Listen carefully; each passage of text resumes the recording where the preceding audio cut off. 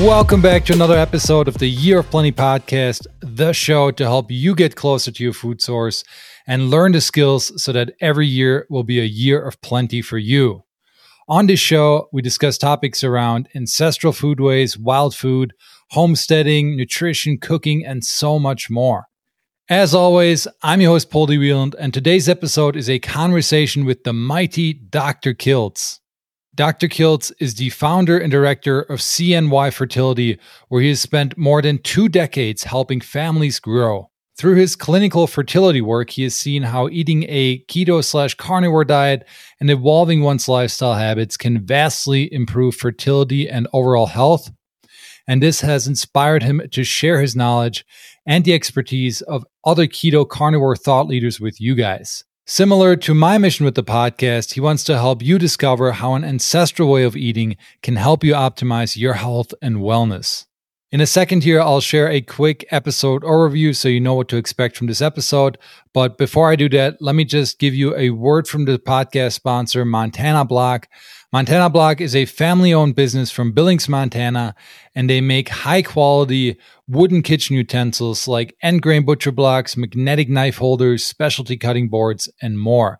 My favorite part about them is that all the materials they use are from the US, so everything from the wood and the glue, and it's all assembled by a small team here in Montana where I live. So it's very special, super high quality products.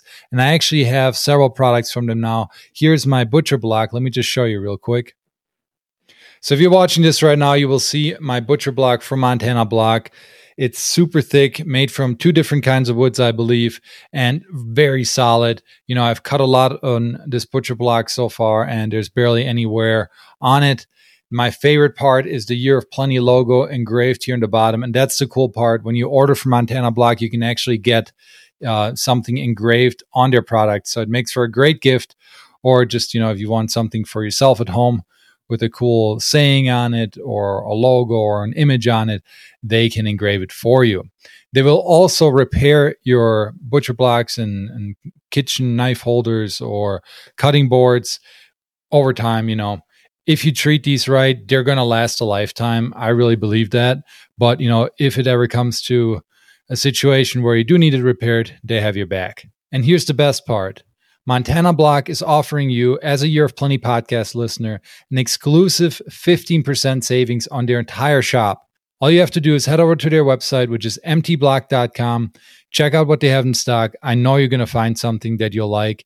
And then at checkout, use the code Year of Plenty, all lowercase letters, for 15% off. Again, that's code Year of Plenty, all lowercase letters, for 15% off.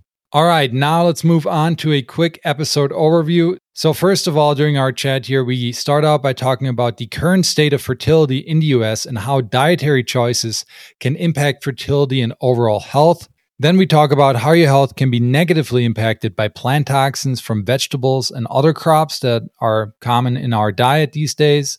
We talk about why fatty meat and organ meats are absolutely essential for your fertility and health.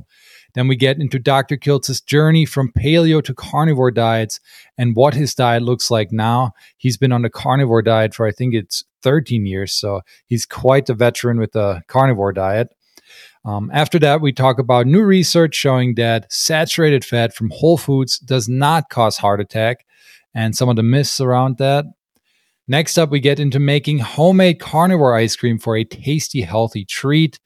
And then toward the end, we talk about the value of intermittent fasting, or as Dr. Kiltz calls it, intermittent feasting.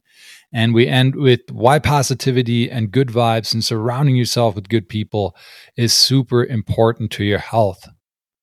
These are just some of the topics we discussed. There's a lot more in this episode. Before we get into it, if you get a lot of value from this podcast, make sure you hit that follow button on the podcast apps, or if you're watching on Rumble or X, hit that follow button and like button.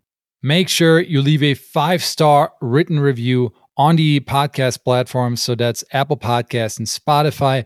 And if you leave a review over there for the podcast and you take a screenshot, you can send it to me and I will send you a link to my food preservation ebook. Finally, if you want to get a conversation started with me personally, you can do that over on Instagram or on X. I will have all the links, including social media and the Montana Block website, in the episode description below, so you can check that out. If you're watching on X, I probably won't have it there, but you'll be able to find it in my bio. All right, that's it. Without much further ado, let's hear from Dr. Robert Kiltz.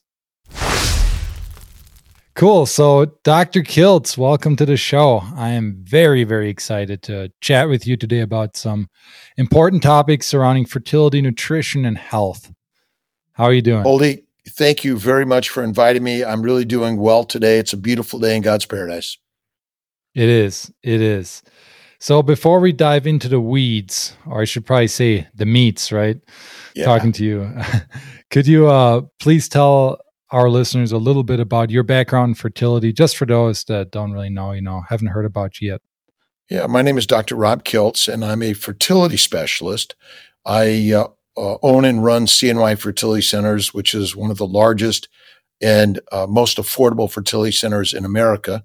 We integrate a lot of spirituality and nutrition and immunology and health and wellness to help people conceive either naturally or with assisted reproductive methods. I'm a standard trained physician. I'm a surgeon, and I've gone through many challenges in my life, physically, emotionally, and through a change in nutrition, a change in mindset. I've healed in many ways, and so I love focusing and sharing these ideas through channels like your own, in order for me to learn more and help so many find the healing methods that maybe modern medicine isn't quite open to yet. Yeah, that's the key word, hopefully. Yeah. And learning is what it's all about for me too. So man, standard fertility medicine for almost 30 years, you have some serious experience under your belt, and I'm sure you've tried all sorts of things. And what I like about you is that you're really trying to help people like achieve their goals through the ancestral health principles, right? With a focus on diet and nutrition. That's pretty unique, like compared to a lot of other doctors. Most doctors I've had, they don't know much about nutrition at all, and they don't see it for the powerful tool that it really is, sadly. Well, it's interesting because, we say, gee, most doctors haven't been taught about nutrition, but in actuality, most people have been taught the wrong nutrition anyway. So I say our scientific approach to food is wrong. And really, you have to break out of the standard paradigm. I mean, I was a Mediterranean upbringing, standard American diets, and I thought I was healthy, and yet I was suffering from many physical and emotional illnesses that I come to find is strictly secondary to a healthy labeled diet, which is plenty of fruits and vegetables, seeds, nuts, lean meat, very little to no red meat, by the way, and little to no fat. Yeah, that's what most people eat when they think of when they think of eating healthy, right? But there's a lot of other ways. And I want to get into the nutrition in a sec. But first, I kind of want to lay a bit the groundwork, because I haven't really talked too much about fertility. I've had Lily Nichols on, who does a lot about real food and pregnancy. But, fertility is such an interesting topic. And what is the current state of fertility here in the U.S.? It seems like, from what I've been hearing and learning about, that there's some issues with fertility that are on the rise, especially with younger people. Is it a significant issue these days? Ultimately, the foundation of life is reproduction. And that's just like many other diseases, diabetes, hypertension, cancer, and all sorts of physical ailments, it's on the rise. And there's a higher incidence of polycystic ovarian syndrome, endometriosis, endometritis, uterine fibroids, interstitial cystitis, which I think is all related to our nutrition, which is on the rise. Things like IBS, Crohn's, bowel bleeding, and bowel cancers are on the rise. So they're all related, but infertility is on the rise. That my daughter is in her 30s, and more of her friends are infertile, and then the generation that's coming after her is having increasing problems. But I also think it's affecting male sex lives, libido, testosterone levels, sperm function, and creating many problems on the male side that, again, the rest of the body, which then also leads to reproductive dysfunction, not being able to conceive, miscarriages, and chromosomal and genetic abnormalities that are on the rise, and including infant and maternal mortality and morbidity are on the rise. Wow. That's a huge bummer to hear that. And I mean, there's a lot of factors that could be contributing, right, to that. But I believe, from what I've been learning, that there's a lot of dietary choices that could be impacting that as well. You know, obviously there's all these toxins in our environment that are really hard to control. But what I like about diet is that that's one thing we can control.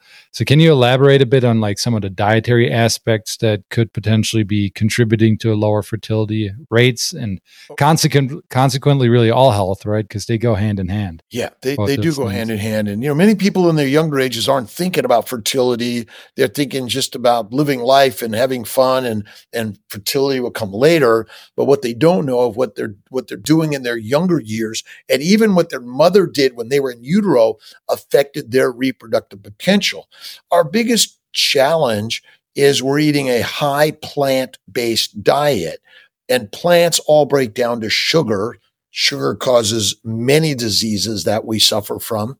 And then the plants also make chemicals, antigens, and they ferment in our gut. So the plants themselves, excluding the pesticides that maybe man created to spray on them, is probably more of a problem, just because plants are live organisms that want to reproduce and be alive. And I think in some way they're controlling us more than we realize. And it seems a little crazy, because the standard healthy diet is fruits and vegetables. But in fact, I think that's the cause. We are what we drink, what we breathe, and what we eat, and what we put in this beautiful, amazing miracle machine. And so these ideas are very radical when it comes to keto and carnivore and fasting and eating fat, which is much more healthier. But again, as a Mediterranean, I had arthritis, psoriasis, kidney stones, bowel bleeding, migraines, and I suffered for years until at 55, I went carnivore. Before that, I tried keto and paleo and Atkins, but it wasn't until I personally went carnivore it changed my life. And so I spend a lot of time talking about carnivore. Keto helps. But again, we think it's maybe the GMOs or the fact they're not organic, or maybe they're sprayed with pesticides, but maybe it's simply that the plants make the chemicals, caffeine, nicotine, the chemicals in marijuana, heroin, cocaine, are all chemicals that plants make to control and kill us. And then, like nicotine is a pesticide that the plant produces, right? For example. That's correct. Yeah. That's correct. We used to use the nicotine plant, the tobacco plant, soak it in water, and then spray that on the plants to kill the bugs. And so, yeah, we're inadvertently consuming the things that are labeled as healthy. So we're infinitely brainwashed to believe what we're eating is good for us. And then we just can't believe that the healthy fruits and vegetables and seeds and nuts are causing our problem. But that's really as simple as it is. And imagine that everything you eat is micronized, and then it goes into our guts and into the blood vessels that go to our liver and the rest of our organs. And so the microscopic particles of food, which are usually glycoproteins, which are proteins with sugars on them, they're very antigenic, and they cause a lot of allergies. And so what if all of our diseases were simple allergies? Nothing complicated, simple allergies. And some of them will kill you fast, and some of them will debilitate you for years, which then requires standard Western medicine to give you a drug, a dissection, or long-term treatments that you never heal from. That's the kind of the craziness. Right. And the plants could be a big issue here.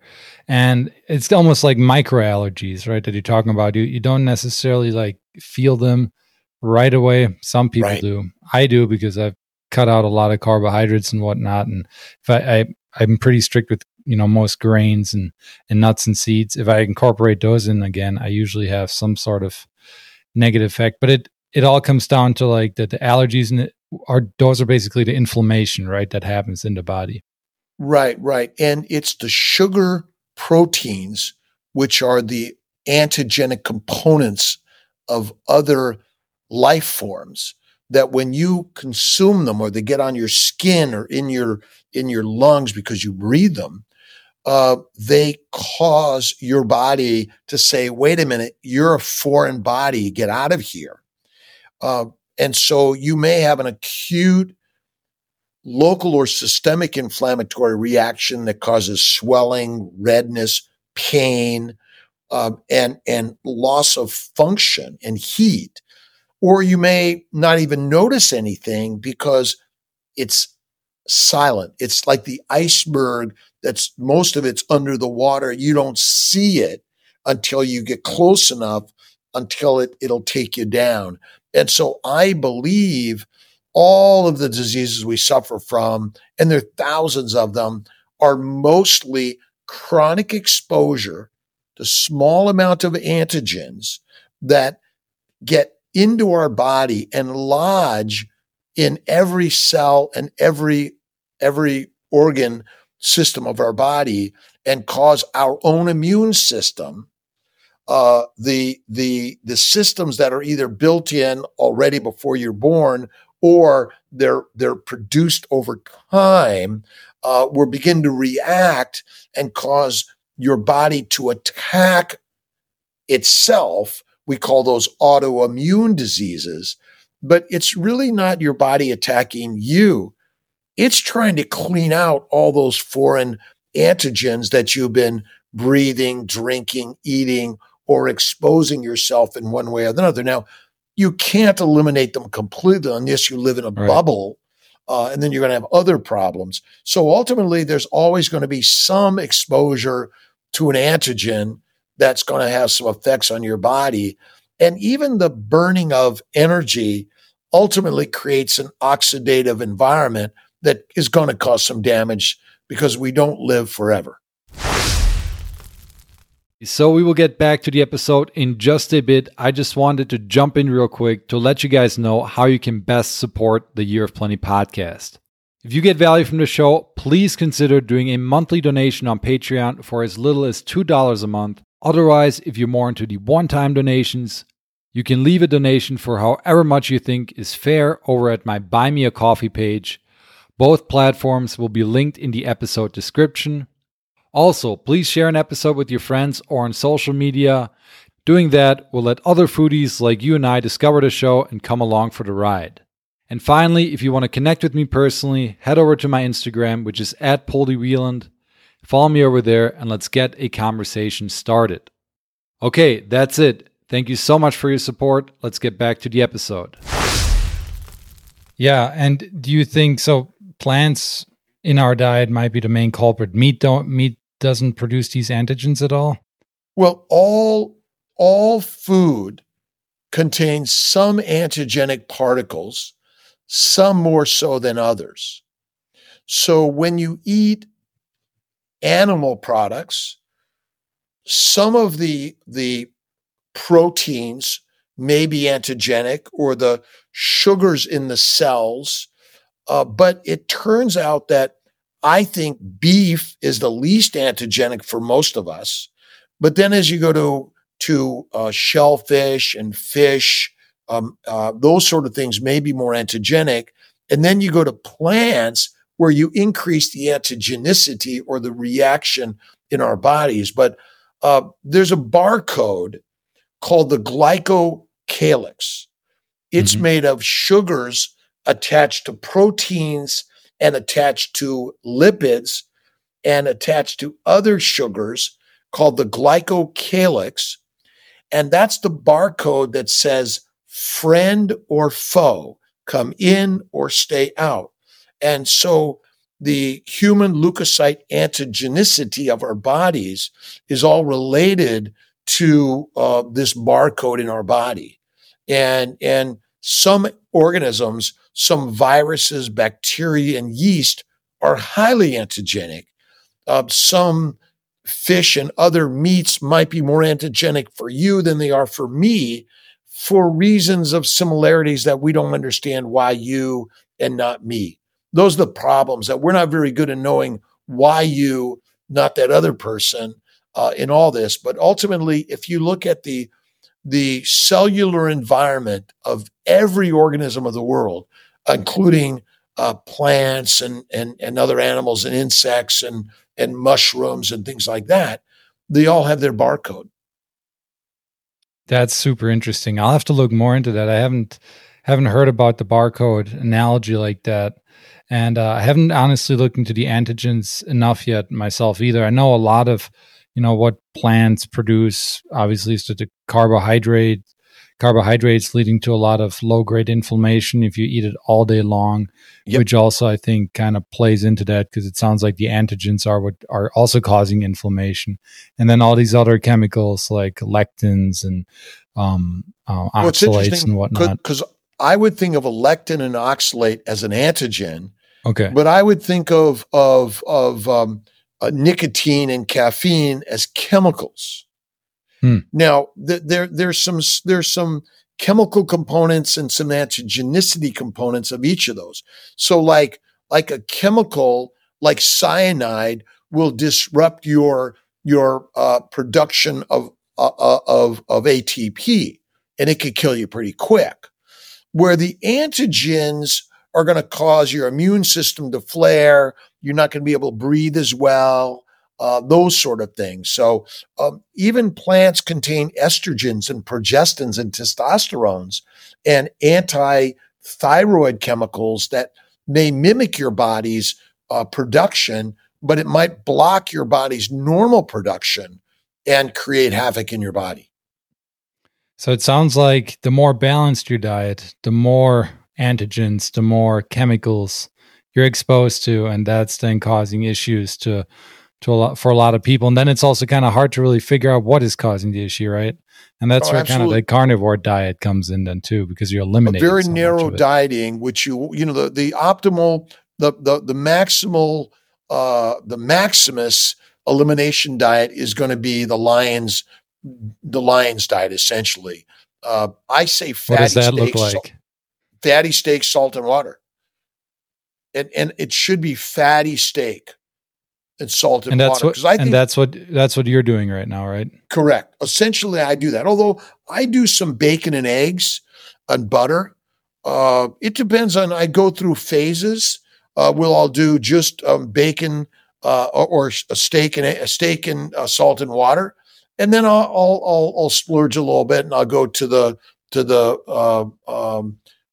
eggs and cream and butter. And then I occasionally will have a fruit or a little bit of sugar or honey in my ice cream. But I really minimize those things and I maximize the bacon, eggs, butter, beef, and salt. Yeah. And I mean, a lot of people are, it sounds radical, but a lot of people are finding huge benefits by just eliminating mostly all the plant foods and then even eliminating all meats, but let's say fatty steak. And it's just I don't know if you can see the picture here. Yeah, I can see it. Here's a fatty steak. It's black and blue. It's very rare on the inside. I think we're better off eating mostly rare to raw meat versus cooked meat. But yeah, ultimate elimination diet. If you're suffering from any disease, whether it's mental or physical, and I personally think mental problems are secondary to inflammation of the brain, which essentially makes that organ dysfunctional. So there's some physical properties we have to think more about that is damaged. But I think ultimately when you go fatty meat, salt and water, you'll feel the very, very best. Yep. And I make meat the central thing of my diet. Like I said, I don't really eat the grains and nuts and seeds much, but I do like some vegetables just for the culinary aspect. I'm a foodie, so I include them. I get joy out of them. I don't see huge negative side effects from it.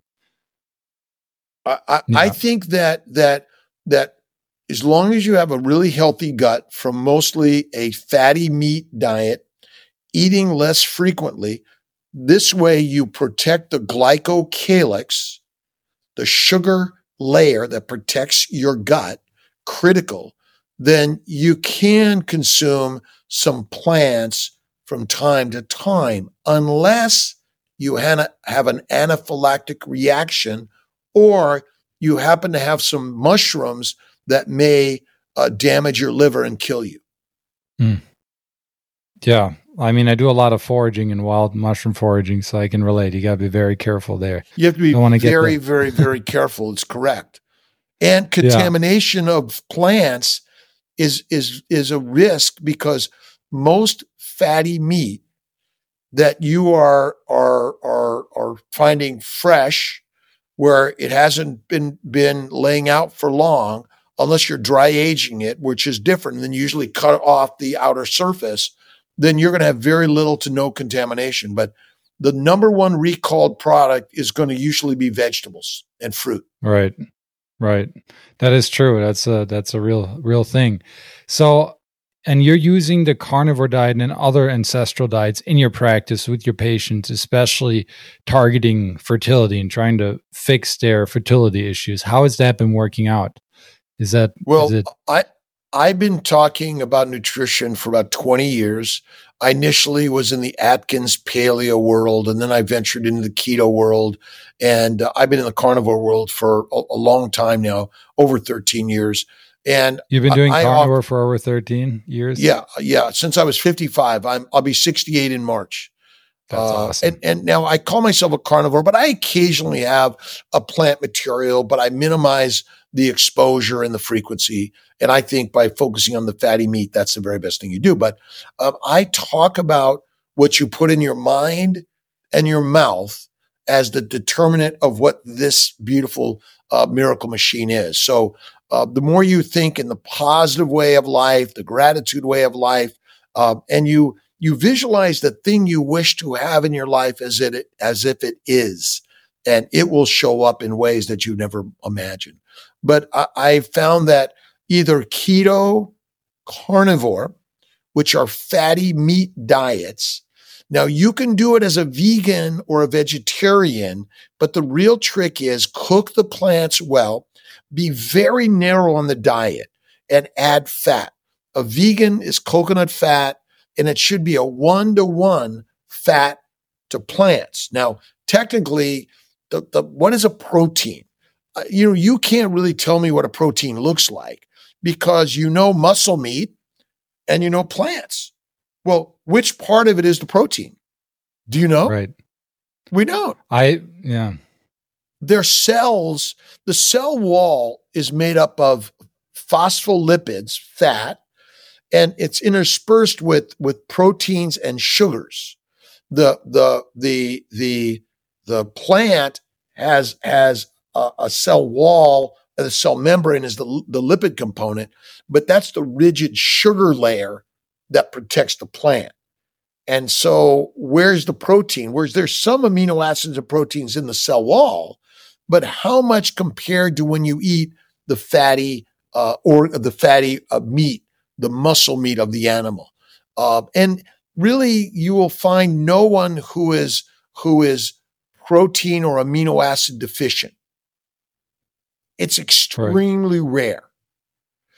Protein poisoning, I don't know how common that one is either, but for people who eat a lean meat diet and plants, they're eating a lot of sugar and a lot of protein, and they, I think, will get diseased also. But I have found that people who do fasting and paleo, keto, or carnivore reduce inflammation systemically and will increase their reproductive potential, whether it's PCOS, endometriosis, it's damage sperm morphology or motility or count. All these things are gonna get better for men and women in going on the keto, carnivore, fasting, and eating the fat will help tremendously. And have you had people who it didn't work for carnivore specifically? I remember, I've been following, I did keto for like 9 years or pretty low carb. And then I've done carnivore here and there just for like a month or so. But I remember like Paul Saladino is a pretty big figure in the carnivore space. And he was saying that he was seeing people like having issues with sex hormone production if they didn't have a certain amount of carbohydrates in their diet. Have you ever had people for whom the carnivore approach didn't work like that? Doesn't make sense. I think you may be finding people that don't eat enough fat. See, it's the consumption of fat that's critical. So adipose tissue is anti-inflammatory when you eat it. And so, and so once again, if many people that are carnivore are eating lean meat and not enough fat. And that's part of the problem. And then I asked the question, well, what do you mean by hormones? I think we like sugar. If someone tells me it's okay to drink wine and drink coffee and they're a health expert, I'm going to support them. Does that mean it really is good for us? I don't know that answer, but I would say that, I feel better eating carbohydrates because it makes me feel better. I feel better when I drink coffee because it makes me feel better.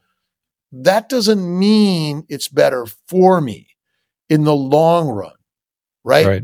I mean, people use drugs every day, and they claim they need these drugs to make them feel better, right? Right. So you're giving the work or the improvement for a drug. And so if you're eating plants, you're likely getting the benefit of a drug, and plant sugars are drugs. Oh yeah. Right. I mean, we know that for sure. Like the carbohydrates specifically, they turn on parts of your brain that are the same as what cocaine will do and whatnot. Right. So I imagine, nature's not dumb. If you come across a fruit tree that's ripe in the savannah and you don't eat it, you're dead. So food and sex it lights up our brain because it only cares about one thing. As a teenager, you're helping propagate the species because you're not likely to live that long. Right. But in our modern world, the access to food is greater. All day long. And then we're told to eat 3 to 6 meals a day when you should eat one meal or less, right? Eat 3 to 6 meals a day, eat low calorie salad, and go running all the time. And low fat, yeah. And then don't eat fat. So remember, excess exercise is deadly for us. Yeah, I've heard you say that. It's interesting. And it's like, let's put more miles on your car in a year versus 5 years. Which one's going to last longer? Yeah, the one that gets less. Yeah. Right. And so we are a physical body that has the same physics of every other moving particle. We have to realize that friction, heat, and then exposure to the elements are going to take us down, are they not? Yeah, no, they will. Now I may exercise and I look really good and I tell everyone, you want to look like me in order to get a mate, but is that exercise make you look good? And we're all convinced in the world you got to look good in order to be healthy, but maybe that's not even true either. Maybe being overweight and a high BMI is not the cause of disease, but the cause of disease is what you ate. That's all. Right. Yeah. And I mean, our ancestors, they weren't out there in the gym every day, right? I mean, they were in the nature's gym, but not the same kind of gym, not the same kind of exercises and workouts that we're doing today. Right. And food is too easily accessible today. And it's too cheap. And I mean, it's cheap in value. It's cheap in nutrition. It's too easily accessible that we're all addicted to it. And so that's kind of part of the challenge. It's hard for us to not eat it. It's really hard. Yeah. It's very hard. And so, if you're a drug addict or an alcoholic and I tell you don't drink or use drugs, but your house is full of the drugs and the alcohol, how easy is it going to be to be off of that? Impossible. Impossible. So, you go to the market, and the amount of food, or nowadays you just dial on this device, you have whatever you need in 5 minutes. Doesn't make any sense, does it? No. Yeah, it's definitely the access to food and then being able to also eat it all day long. And again, going back, like every time you eat, there's some sort of inflammation happening, right? Especially if you're using foods that can cause it, like high carbohydrates, which, I mean, today, most food that people eat is always going to have some sort of refined carbohydrate in it, most likely, for the most part. Right. So, there you can consume small amounts of plants and you may have no problems. And so to say you can never eat a plant is not true. If I never eat a plant, does that mean I'm going to live longer? We haven't proven that. It sounds good. I have no idea when I'm going to die or what I'm going to die from. But we certainly, I've never felt better. The kidney stones, the migraines, the arthritis, the psoriasis, the bowel bleeding, gone. And and there's so many people with that, right? Having that kind of success story, eliminating the plants. And many people have tried keto. Keto's an easy entry point. Hey, this is good. This is easy. I can do keto. Everyone's doing keto. Paleo. Everyone's doing Atkins, paleo, keto. Easy. And plus, I can kind of have whatever I want.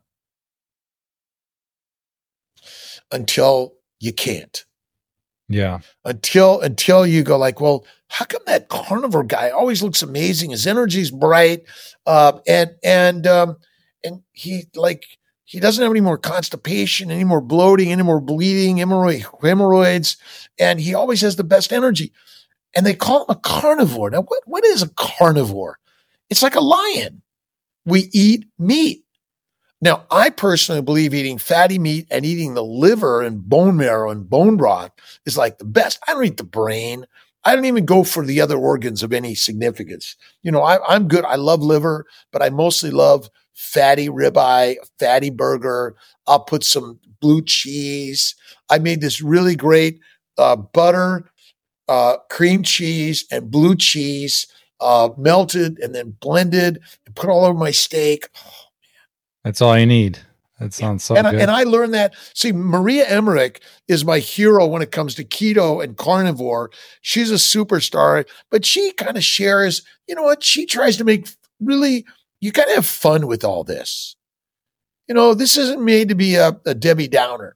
You got to be, right. You got to have fun. And sometimes you might have a little bit of, I know she does an oopsie cake or these cakes made out of egg whites cake or bread made out of egg white. Okay. I just don't do the fake shit very much. Well, I sometimes just do a cheat day just to remind me of why I don't do it every day, I do a treat. I treat. I don't cheat. I get in trouble if I cheat, but if I treat, I'm okay. Yeah. It's fascinating stuff. So, I mean, you said you've been doing the carnivore diet for 13 years and then keto even longer before that. So a lot of fat going into your body. The big elephant in the room, right? For people who are skeptical about this, is heart disease. Are you worried about heart disease, or do you think that the whole notion that saturated fat causes heart disease is a myth? If you look at David Diamond's work, a lot of great stuff there. And if you just look at Nina Teicholz or Gary Taub's books and many other people out there that have written about this, and much longer than this, by the way, is that fat got blamed for what sugar caused. And essentially, when you eat sugar, it converts to fat. The sugar causes the damage and disease, and you got fat. We're judgmental and prejudicial against fat people, by the way, and fat, when in fact, fat didn't cause disease. And so the paradigm is Ansel Keys went out over John Yudkin in the cause of heart disease, and cholesterol, low cholesterol is deadly and dangerous. Higher cholesterol, triglycerides, and even if you look at HDL, LDL, VLDLs, triglycerides, cholesterol, there is really no real test you could do that says, "Oh my gosh, you're going to get heart disease."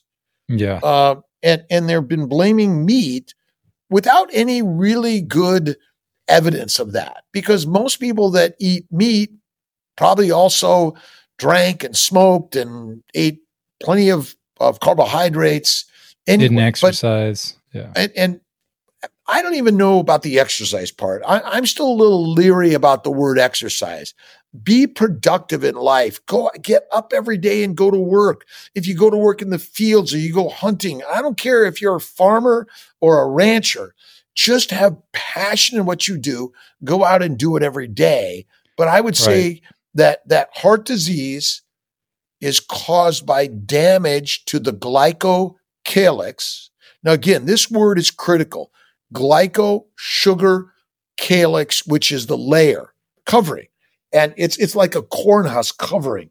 Is this the glycobiome idea? The glycobiome, the glycobiology, and the glycocalyx. Basically, you're dead without sugar. The problem is it's your body must have sugar in it or you die. But there are about 9 or 10 sugars in your body that most of them you never heard of. They're critical for the production of glycoproteins. 80% approximately of all proteins are glycosylated. That means a sugar is added to them either in the endoplasmic reticulum, the Golgi apparatus, the cytoplasm, or in the nucleus. And the adding of a sugar gives the proper shape and charge to a protein to allow it to function properly. And so no one's talking about this, by the way. Everyone thinks that sugar is the energy of your body. No way. Fat is the energy of your body. Without it, you die. Anorexics, bulimics, and cachectics die because they don't have enough fat in their body to properly fuel the mitochondria. And then the sugars ultimately glycate. Glycation and glycosylation. One is abnormal and one is normal, because you and I have been exposed to a high plant-based, low animal fat diet since before you were born and before I was born, that damaged us as a egg, sperm, embryo, or developing fetus. And then you're fed a formula, we'll use the parentheses, formula, based on a pyramid to keep you weak and meek. Right. Plants will take you down. And the message today is you better not eat meat because it's not good for you. Yeah, I just saw a thing. Sorry, continue. Well, I was going to say, the more you hear that story, since you're a little teeny tiny baby, maybe even in utero, the story is profound. We're just brainwashed. We're brainwashed. I remember when I was in college, a few years back, as soon as we had a discussion like on culture and whatnot, if someone brought up meat or something, everyone's, just followed the anti-meat narrative without thinking. This is just truth. And it's a big part of why I started this podcast and why I'd like to talk about meat so much on here. I was just shocked at how people questioned like the one food that we have actual evidence about in the archaeological record 2 million years, back 2 million years and whatnot. And it's a real shame. Well, we probably ate some plants. But I did a TEDx talk a few years ago called the Lion King Plan. And I believe we came out of the trees, not to eat the grass, but to eat the grass eaters. We observed for thousands, if not millions of years. We are like wolves and lions. We hunt in packs. But the one thing we had is our brain's ability to develop methods of hunting, making weapons, and or other traps to garner our true healthiest food. And you're right, the evidence is clear. We didn't start with a tiller and a sickle. We began with spears, clubs, and knives to hunt all the animals out there and then properly eat them. And again, we know that plants break down to chemicals and sugar, and you'll grind your teeth down. We'll develop a tremendous amount of cavities. If you look at Kevin Stock, he's really a great dentist. If you look at, oh my gosh, it'll come to me in a second, but many people have been studying this for hundreds, if not thousands of years. Well, James Henry Price. Weston Price. Thank you. Yeah. But look at James Henry Salisbury. Do you know James Henry Salisbury? I know. I haven't looked into his stuff yet. No. Salisbury steak. Oh, yeah. Okay. James Henry Salisbury was a physician, graduated from Albany Med in 1850s. His men were dying of dysentery and pneumonia in the Civil War from a plant-based diet. He switched them to meat. They all got better. But he also looked under a microscope and realized that their guts were full of yeast and bacteria, which flourished. They went up through the esophagus, up into the upper respiratory, lower respiratory. They went out through the rectum, and they basically propagated throughout their bodies. Wow. When they ate steak, they all healed. So this isn't new stuff. It's ancient. We don't need another scientific paper to explain the answers. We've got it right here. And this is the beauty, what I love of social media. Because do you have an MD degree, by the way? I don't know. I'm just a curious fellow. Are you like you have a PhD? You went to college in nutritional science? Actually, no. I went to college for marketing, and I wanted to do nutritional science, but the professor, the main professor at my college, was morbidly obese, so I couldn't do it. But I love nutrition. Yeah. Right. So now, the access to information, do you have to be accepted to a university to be able to have access to knowledge today? No. No. There's so much knowledge accessible in this modality that I don't care what your degree is. There are so many amazing, smart human beings that are smart, not because of a degree or someone that gives them something that says, oh, you can teach nutrition now. You're a life coach. There are three people in the world: the watchers, the complainers, and the doers. And so what this modality is teaching us is, listening and learning from people like yourself that are curious, that are asking questions, that are interviewing people and wondering, what am I missing here? What is it? Right. How come my doctor keeps on telling me that your cholesterol is too high and we got to put you on a drug and you need to eat salad? Oh, and don't touch red meat. And yet you do the opposite and you don't need them anymore. And then your doctor maybe is going to go like, Poldy, can you tell me what you're doing to make it look so fantastic? I got to share that. I literally had doctors ask me that. Yeah. And that's why we're here, to share a story that is remarkable. I love it. And you're doing a great job. You're doing an amazing job, especially in social media. And it's super valuable, I think. And I'm happy that we now have the ability to, share information like this, right? And get the word out there. And I'm super appreciative of people like you who are willing to, talk about it on all sorts of platforms. That's how you get the message out. And again, let's say I broke a leg in junior college. I was an art major. I was kicked out of junior high school in a gang, couldn't read, my father in jail. I grew up in LA on the streets. And I was very blessed to have amazing people that no matter what my troubles were, they loved me and cared for me. And I broke my leg, met a hippie doctor that inspired me to go into medicine. And I looked at what it took and I said, I'm in trouble, but I'm a persistent guy. And I didn't get into medical school initially. I went again.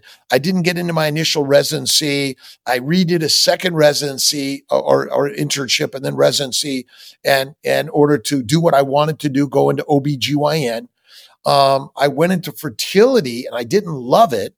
And I went back into general OBGYN and general fertility and help people. And then I got fired from a job and I'm like, okay, at 41, I got to start my own job, my own business. That's when I started CNY Fertility. But through the years, I've failed. I've had problems, challenges, and but through it all, God's guided me to a new light, different ideas. And I literally went through hardship that got me into the belief in faith and meditation and prayer. And then some of my patients were doing paleo diet. I'm like, getting pregnant. I'm like, what is that? And then I fell into carnivore and I'm like, whoa. And then I'm like, okay, this is a little too crazy, but my job as a doctor is to help people, is to make more mommies, men as their own masters and not to make money. I mean, the problem with medicine for all of us, if our focus is on money, we're not going in the right direction. Right. And CNY Fertility, I started charging $2,000 for an IVF cycle. We're at about $4,000. It's not cheap, but whatever I can do to help anyone out there, anyone listening to this crazy concept of carnivore. And I'd say, listen, don't do it because you're going to be chastised. People are going to tell you you're crazy. And maybe you're going to be kicked out of places. And, I've been chastised at a hospital. They said, Dr. Kiltz, you can't talk about this. And I've been reported to the medical board that says, Dr. Kiltz, you can't talk about this. It's crazy. That's what did I do? It is crazy, but I think Tim Noakes and Gary Fettke and others have been chastised. I knew Sean Baker, Ken Berry, and people are taking the heat and going out there and doing it anyway. It's good. That's what we need. Lions. We need lions, and lions lead and sheep be our feed. And ultimately, if you look at it and you think about it, most herbivores or omnivores are kind of like they're all over the place, but they'll line up or they'll be in a corral. But lions, you can't do that easily, can you? No, not one bit. You got to have the carnivore diet to have all that energy. I'll be 68 in March. I've never felt better.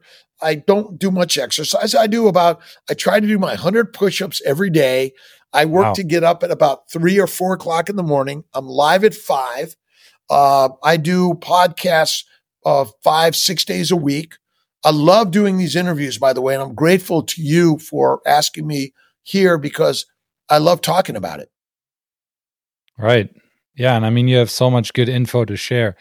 And, just going back real quick to the whole idea of heart disease with the carnivore diet, I found one really good study, and I actually saw that you also had in one of your most recent blogs. So let me just see if I can share it here. Yeah, please.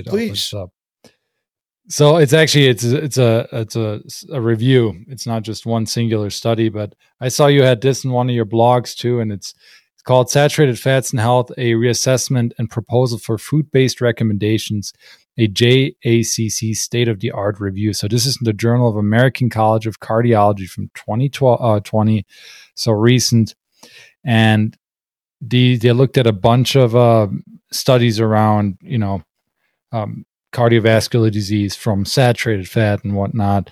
And I thought this one, not only is it like, in a really prestigious journal, but it also looks like they really did a thorough investigation. They said here that one of the highlights is that there's no robust evidence that current population-wide arbitrary upper limits on saturated fat consumption in the United States will prevent cardiovascular disease or reduce mortality.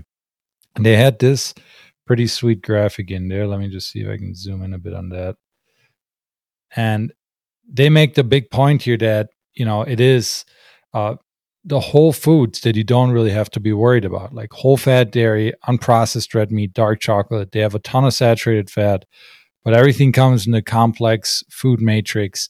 And there's no evidence really that those foods are causing cardiovascular or even diabetes risk here, cardiovascular disease or diabetes risk. And even though they have a ton of saturated fat in them.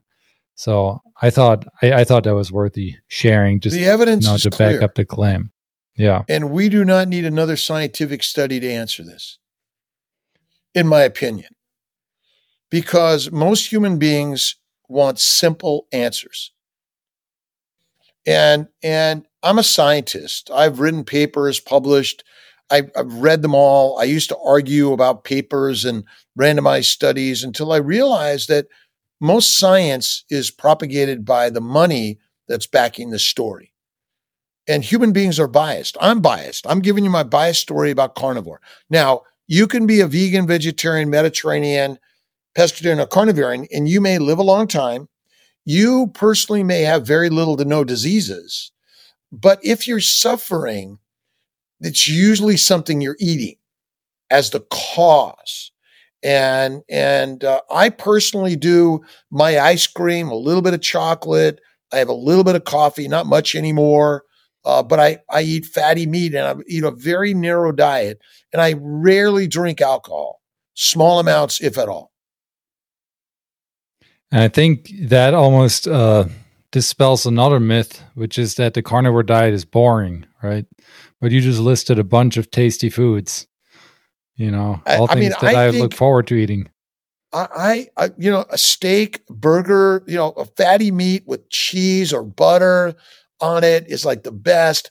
I occasionally do some double fried fries in duck grease dipped in sour cream with sour cream, butter, and blue cheese. Oh my God. And then I take the grease from the ribeye and I pour it all over it.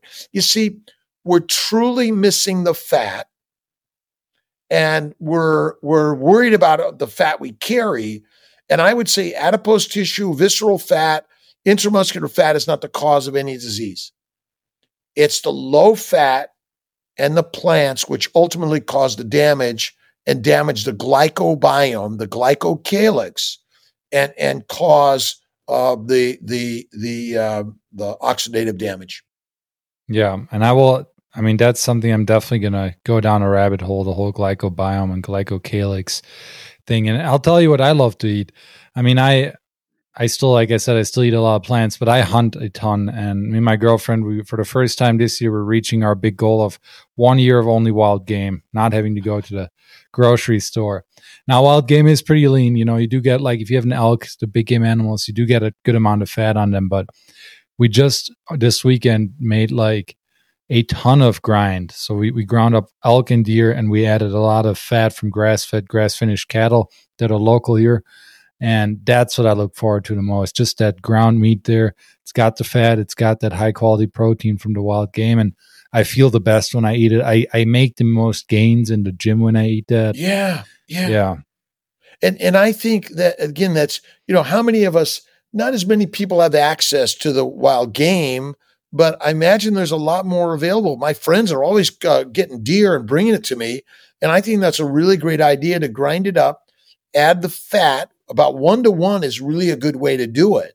I've done that. Yeah. 50-50. And add some liver to that so that you'll reduce, you'll add, again, the fat is where the majority of the minerals and vitamins are in the adipose tissue. That's why it's so important. The majority of your mineral vitamins are not in the muscle meat. They're in the adipose tissue. So but elk, it does matter. It does well, matter the type of animal, right? A little bit like I don't know that it matters that. I mean, as long as you're getting the fatty meat or the liver, I don't know what the omentum looks like on a deer, or the perirenal fat on a deer, but the elk has a lot more fat, correct? right. Yep. And so that's what you really want, those fatty animals, and grinding up the meat and freezing them. I mean, you can. About how long does an elk, a large animal like that, last you? Depends. I mean, you and me, a few months, like maybe 5 months, probably. That's a long time. Probably you a little less, honestly. I eat about 1 to 2 pounds a day of meat. Not, and that's just like either grind or a big steak. But I'd say most people will last a year. Most people that don't eat like we do, but I would say a few, like 4 or 5 months, you can probably do it. It's if you're like, a lot of people when they hunt, they're careless. They don't take the neck meat. They don't take the rib meat. They think you can't eat it. We try to really utilize everything from the bones to organs. So you can get a lot out of an animal if you try. And really, if you think about our ancestors, you would not waste anything. No. You want to utilize that whole animal, including the head and all the bones and the marrow and things like that, I imagine. That's survival. Right. Yeah. And I live in upstate New York, also, and there's a lot of hunting up in that area. And I think that and a lot more ranchers are developing, and you got to go to the ranchers, because we want to help them thrive and survive. Totally. So finding a local rancher is so important. Yeah. Here in Montana, what they do now is there's a couple of cool ones that'll have drop-off locations, and like you order online and every 2 weeks you come through and you can pick up your meat, right there in the parking lot. It's pretty sweet. I love it. So one thing I still want to touch on real quick is the carnivore ice cream. I mean, that's part of your diet, and I know you like to make your own ice cream, and that's, I mean, someone going on a carnivore diet, they're like, oh, I'm only going to eat meat now, but there are some treats, like you said, not cheat days, but treat dates. And how do you make your carnivore ice cream, and what's so powerful about it? Well, we're alive to have some treats in life. And if you're having no treats, I mean, I think you're missing something. And I drive cars and airplanes and snowboard, and we do things that have risk. So how much risk is your ice cream? Even if it's bought ice cream, you got to be careful. To me, I mean, I get the best cream. I'll melt some butter and add some butter, some really great butter with salt, sea salt on it, and some eggs. Really great pasteurized or unpasteurized fresh eggs are great. Really dense, local if you can, or homegrown if you can also. And I do add a teaspoon of cane sugar, honey, or even some maple syrup with a little bit of vanilla in it. Could be nice, or just some vanilla. And you don't have to add any sugars if you're like you're one that says, oh, I can never eat that.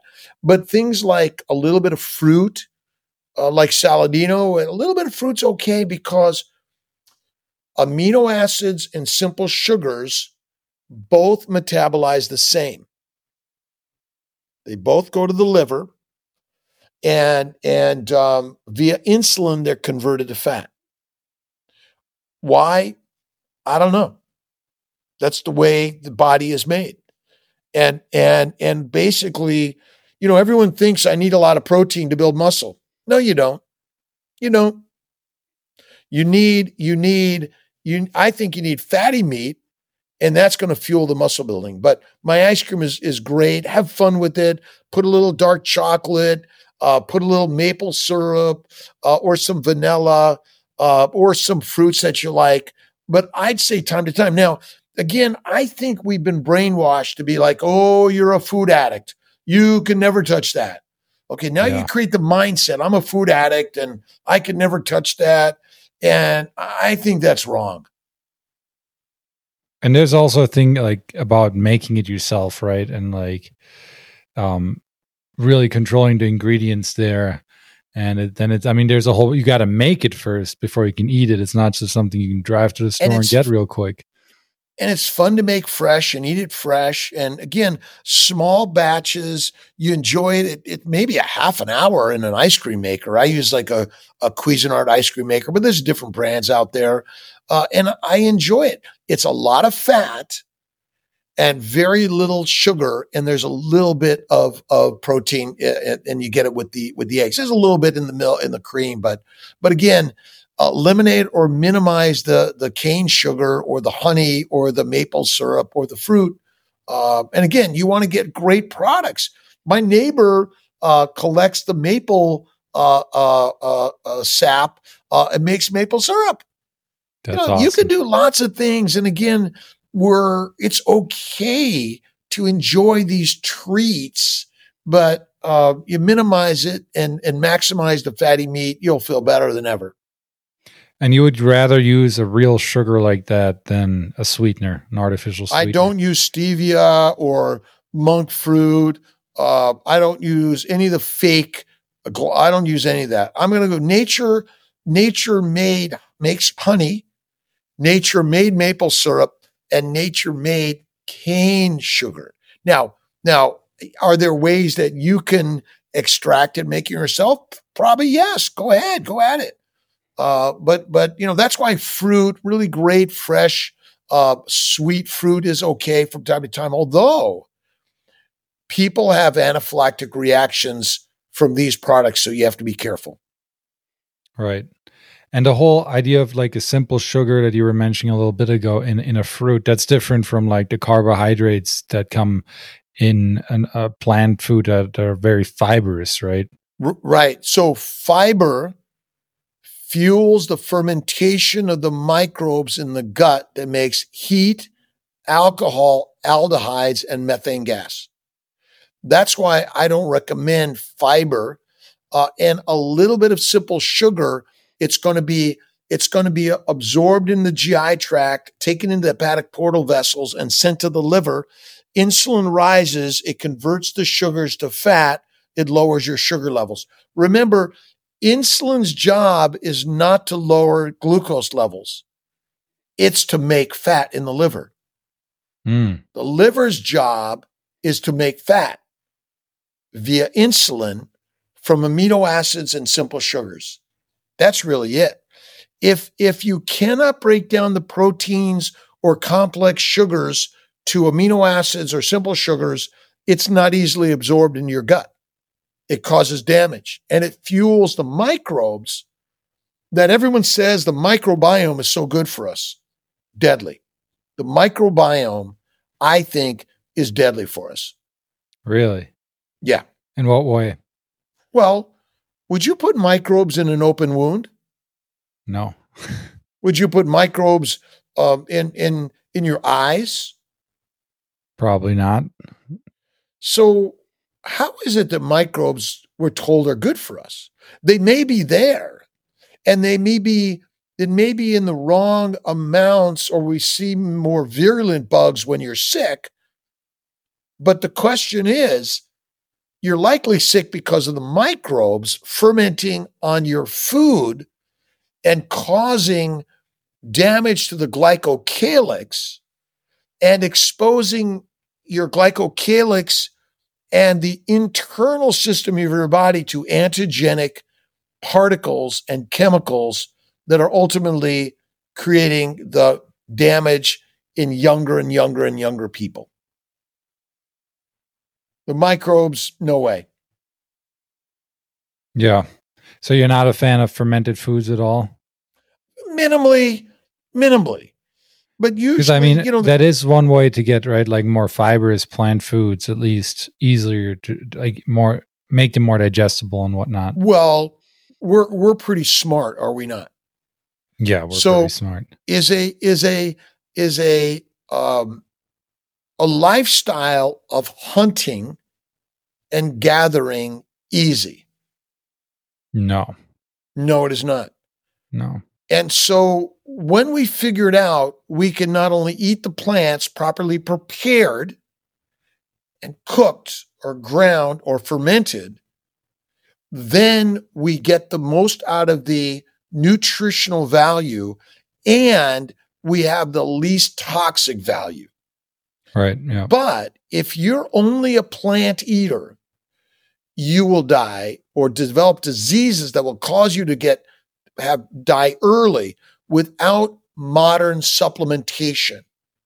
So right. Remember, 50,000 years ago, which drugstore did you go to get your supplementation? Maybe the Druid down the road. Right. Or you realized that you needed some chicken soup or the liver or the bone marrow or things like that. Because when we really went to a primarily plant-based and lower animal diet, I don't know the exact time, but it is a lack of eating the fatty meat and likely the organ meats, including the liver, that and then focusing mostly on the plants, which are easier for us because they last longer in a bag and a box. And if you think about it, the greatest invention for humanity was likely the development of flour, because we developed the grains and many other like yams and potatoes where you can grind them up and make a paste or a bread that was able to feed more people. Right. But we likely didn't eat that very often without some animal products. But when civilization was growing and the pyramids and the pharaohs, the Egyptians were feeding the masses beer and bread in order to control the peasants, the prisoners, the slaves, and the soldiers, we now control you because you're highly addicted to the beer and the bread. Right. And I can mass produce that. But if you eat only meat, you will become the lion. Yeah. And lions will fight other lions. 100%. And there's probably something also to be said about, if you're only eating those plant foods, you're going to be nutritionally deficient. I mean, you're kind of losing it there. You're going to be sicker, right? Makes it easier to control people there too. And I mean, that's one of the big things about meat that I still don't understand from the whole, plant-based folks is like meat is one of the most nutrient-dense food on the planet, if not the, including with all the other animal parts, right? And there's some powerful nutrients in it that can only be found in meat or are only in meat in appreciable amounts. So it doesn't make sense to me. Like, how can meat be bad if it's the only source of some of these nutrients that are vital for living, for health, A plant-only diet is controlling and deadly. All of our human problems, including emotional, psychological, and physical problems, are secondary to a high plant-based, low animal fat, lean meat diet, or no animal products at all. That's it. I think there's definitely something to that. I mean, we see that in the last, 100 years or so, as we've shifted more toward that with the processed foods. They are all plant-based really in a way, because we take these like grains like corn, soy, whatnot, we break them down into their constituents, like their protein powders and their, carbohydrate powders, and then we reassemble them into fake foods, right? Quote unquote foods. Like, I don't recommend protein powders or egg powders or, any of these things. I don't make fake food. If I'm going to eat a bread, I'm going to eat a really good sourdough with and a very little amounts, which has a lot of butter. See, I think sourdough bread, small amounts, again, not a lot, But if you really look at many people in this world, my grandma lived 104. She ate like that all the time. She wasn't a carnivore. And so I think if you eat a proper human diet, which is mostly animal based, and you eat less frequently. So fasting, to me, is like one of the best things you could ever do. I recommend a 2 to 3 day fast once a month, a 5 to 7 day fast once or twice a year. Really amazing experiences that give you food freedom. But and you intermittent fast daily, yeah, right? I call it intermittent feasting. Yeah, I intermittently eat rather than intermittently don't eat. So the longer you're not eating, the less inflammation in your gut, the less inflammation systemically. An empty gut is a full life. Well, my good friend SC3, Steve, Captain Carnivore Conover, was one of my Mighty Tribe or Instagram friends. Always, it really is. Fasting is such a spiritual experience that we should all do it at least once a month. And a 2 to 3 day fast is great. A one meal a day to me is like the very best thing. Okay, you have a little snack of steak or butter or cheese or some meat.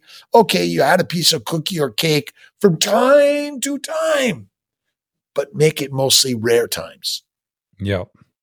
Yeah, I used to intermittent fast a ton. Right now, I'm not doing it a bunch, and it seems like that a lot less like health experts are talking about it now. I don't know why, but I saw great benefits from it, and it's just powerful when you know that you're not, beholden to your hunger cravings at all.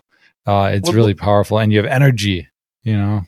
We're food freedom, and the fact that most carnivores don't eat every day.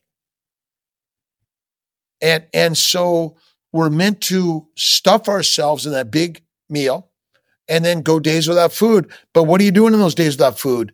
You're hunting, you're gathering, you're sheltering, you're reproducing, and you're protecting your tribe. All right. Or your clan, whatever we want to say. Sounds like a good time to me. Oh, it is. And again, we're throwing something out there in my standard medical environment is completely opposite. And so we need to help the hospitals, the nursing homes, all areas look at carnivore as like the very top of the line.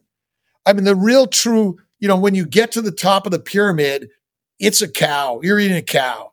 All the other stuff down to the bottom, you're not doing anymore. And again, you don't have to have variety. I mean, if you got a girlfriend or a boyfriend or a husband or a wife, you can't have sides. You can't have variety.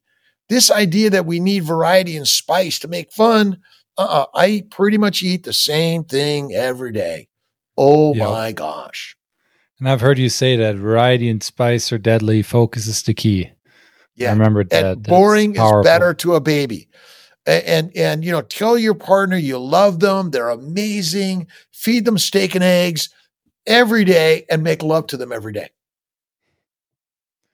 And that's the other side of, right, good health is nutrition. And then also, like you're saying, the positive mindset, the good vibes around you, all that. It's so crucial. I read a lot, listen to positivity. I talk about it all the time. And I'd say that, there's always going to be a little down here and there, but God is us and we're the creators of the story. God is a creator of the most amazing life you'll ever live. So if you can imagine that everything that happens to you the way it's supposed to happen. That's a very stoic way of looking at it too. Yeah. U.S. Anderson wrote a book called The Three Magic Words. I highly recommend it. I voraciously read books, listen to books, watch podcasts and videos and podcasts, listen to, and I'm always excited. But ultimately, I love the stories. I love reading history books and people's biographies and just Ken Follett. I love Ken Follett's books and so many great books out there and movies that are inspiring. So you want to be inspired by inspiring every single day. That's why I do my 5 a.m. meetup at 5 o'clock Eastern time. It might be better if I was on the West Coast. I'd probably get many more people watching. Yeah, hey, but at least the people that are watching are making a good positive impact on. And I know you've written some really cool books too, right? It's around nutrition and just positive thinking and whatnot. I've got a keto carnivore book, a keto book. I've got a book on fertility and keto. Maria Emmerich and I put together a cookbook on keto for fertility. I've got a couple of books on inspiration, daily intention. So I love kind of putting these ideas out there for all of us. And I don't talk always about carnivore. I talk about many different diets. You got to, these are avenues for you to think and be willing to be open to the possibilities. The one thing I found about many doctors, we're trained to be closed-minded. So we have to retrain ourselves to be open-minded. Gee, that doesn't make sense to me, but explain it more. Let me listen and learn. Right. Rather than, the guy's crazy, doesn't know what he's talking about. Most doctors are probably like, this is the medicine that works, and this is the only thing that works, But right. There's a lot of things that could work. I do believe that modern medicine has much to offer. And it may be that you got to jump into some of the Western treatments that we've discovered. But I've seen many people, they do meditation, they do cold plunges, and they go keto or carnivore or fasting. And wow. See, when you remove the poison, and the poison is what you think and what you eat and what you immerse your body in every day. If you're going to a job you don't love, why are you going? Right. Simple thing is, love your job, love the people you're with, but you might make some changes. That's okay. We love change. Love it. That's some powerful stuff, Dr. Kiltz. So to close it off, I'd love to hear about your future goals and plans. What are you especially excited about that's coming up? Well, my future is built in the now, meaning everything I'm doing now between sharing podcasts, writing books, going to conferences, and building more access and affordability in the fertility world. That's my daily living. And so, it's sort of like chasing your dreams while you're immersed in them, right? So as you learn this, you then see this, and you get here, you see this. So each level of life gives you a new view of the possibilities. And I learned to fly jets at 62, airplanes at 55. I've started blogging really a lot, probably in my mid 60s. I was blogging 20 years ago, but I'm more into it. Now I'm looking to build more CNY fertility centers, helping people find health and wellness naturally, and write more books. That's awesome. Yeah, and I hope interview more people like yourself and get more interviews. Heck yeah. I hope when I'm your age, I still have all that energy. I better get on the carnivore diet now, I guess. Yeah. Well, again, we're all on our journey. It's weaving, and you go to, I had last month, my partner and I we had a French meal. I had a little bit of pasta, a little bit of pizza, Italian on parts of it. And I enjoyed it, but little pieces, not a lot. And I think, again, I'm a carnivore, but I'm a lifeivore. I'm going to enjoy properly the things that I know I tolerate well, and I'm going to minimize or eliminate the things I'm like, you know what? Not touching that. Right. Yeah, no, that is the key. That's awesome. Yeah, I mean, you gave me a lot to think about today. Lots of good stuff to research, the whole glycobiome. I need to dive deeper into that, into some of that research and just expand my mind on that. But, is there anything that I didn't ask now during our chat here that you still want to get out? This has been a great conversation, Poldy. I'm appreciative for the invitation. I think, the key here is God is within all of us. And we don't talk about faith very much, but I think that's really the foundation of humanity. And culturally, we're slightly different, but physically, we're pretty much the same. When I cut into a human body as a surgeon, I see the same parts basically. And I think our exposure to information is really the difference. And the more we expose each other to opposite ideas that we don't believe in, but we have to step back and be open to the possibilities. So, I think you hit it all pretty well. I feel like I've enjoyed this conversation, and you're always welcome to invite me back because, I'm really thrilled to be able to share this. And the more people we can inspire, whether they're vegan, vegetarians, Mediterraneans, or carnivorians, is share a positive story that you've helped yourself and help others with. That's the most important part. Right. Totally. Yeah. Fill yourself with positive energy, positive things around you, and especially good food. That'll bring a lot of best. And I'm a foodie. I grew up cooking. My father cooked, my mother cooked, my grandmother's cooked.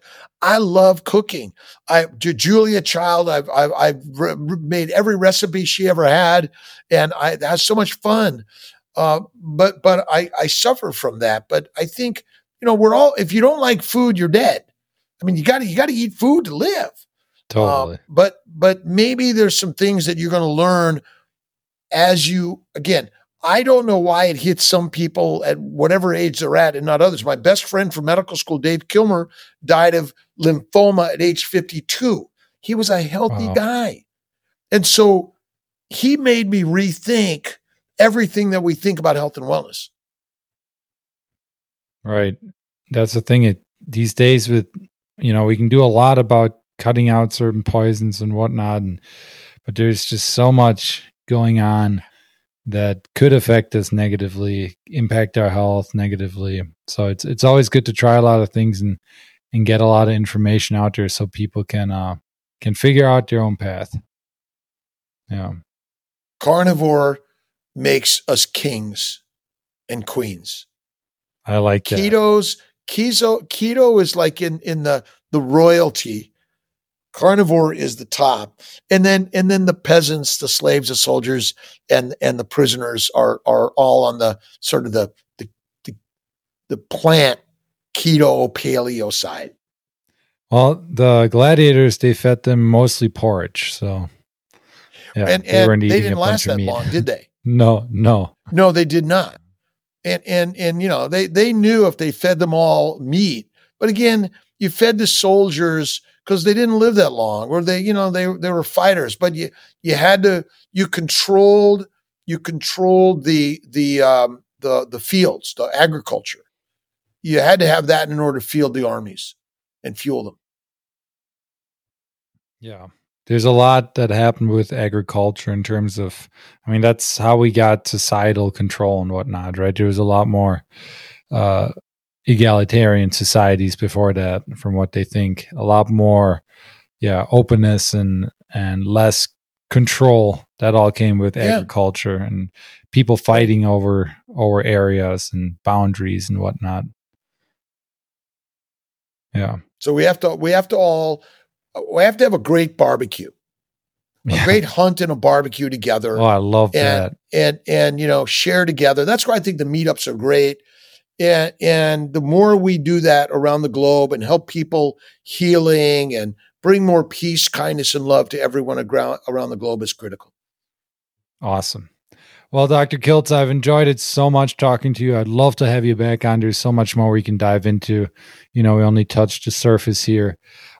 So where can people follow along your journey and learn more about you and read your books and all that?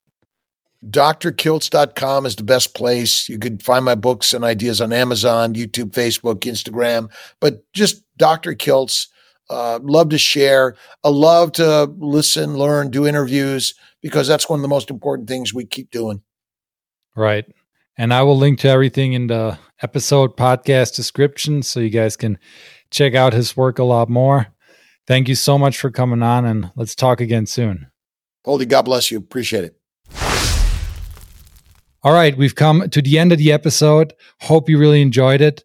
Don't forget, you can get 15% off with Montana Block at mtblock.com. They have these wood and grain butcher blocks, specialty cutting boards, magnetic knife holders, all made from American wood and American materials. And that's 15% off with the code Year of Plenty at checkout. So again, 15% off with Year of Plenty at checkout. Also, if you got value from this podcast episode, please share it with a friend. Leave a 5-star review on Apple Podcasts or Spotify. Connect with me personally. You can do that over on the social media. Instagram is probably the best place. That's at Poldy Wieland. I also have a Twitter and a Facebook for the Year of Plenty podcast. So I'll link all those in the podcast episode description. Oh, and one more thing, if you do leave a review for the podcast, send me a screenshot of it either on my Instagram or to my email address, which is theyearofplenty@gmail.com. And I will give you a link to download my free food preservation guide. All right, my friends, until next time, let's keep exploring real food together.